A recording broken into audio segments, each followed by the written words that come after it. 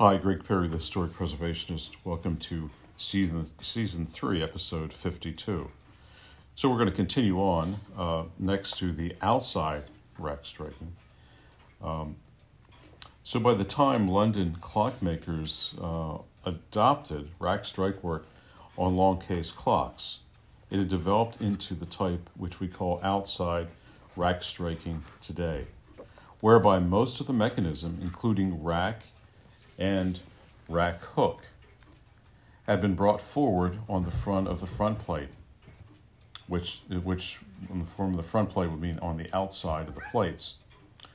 So we do know examples of provincial 8-day works using external rack striking even in the 1690s. That's quite early. So that even oddly enough, some provincial makers seem to have adopted outside rack striking sooner than was the general trend in London. And as we kind of a little bit alluded to, compared to countwheel striking, this rack striking, to anyone who's in the know of the way a clock mechanism works, is at times a bit fragile. I mean, you can get wear, you get wear on the gathering pallet. The engagement of the point of the gathering pallet has to be quite precise between the teeth at all times, and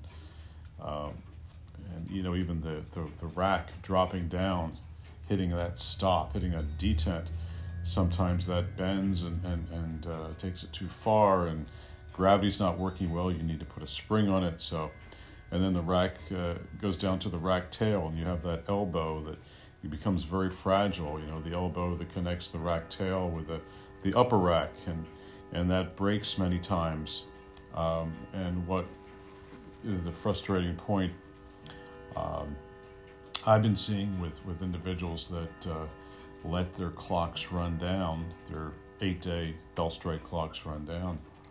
And if the clock runs down, it's not 1 in a million. I mean, it happens. It runs down, say, during a strike sequence, and it never finishes its strike. And then you have, say, the client comes back and he resets the time, and he bends the little nib on the end of the rack tail as it's touching the snail cam, and he bends it. And I've seen 4 or 5 of these this year in 2022.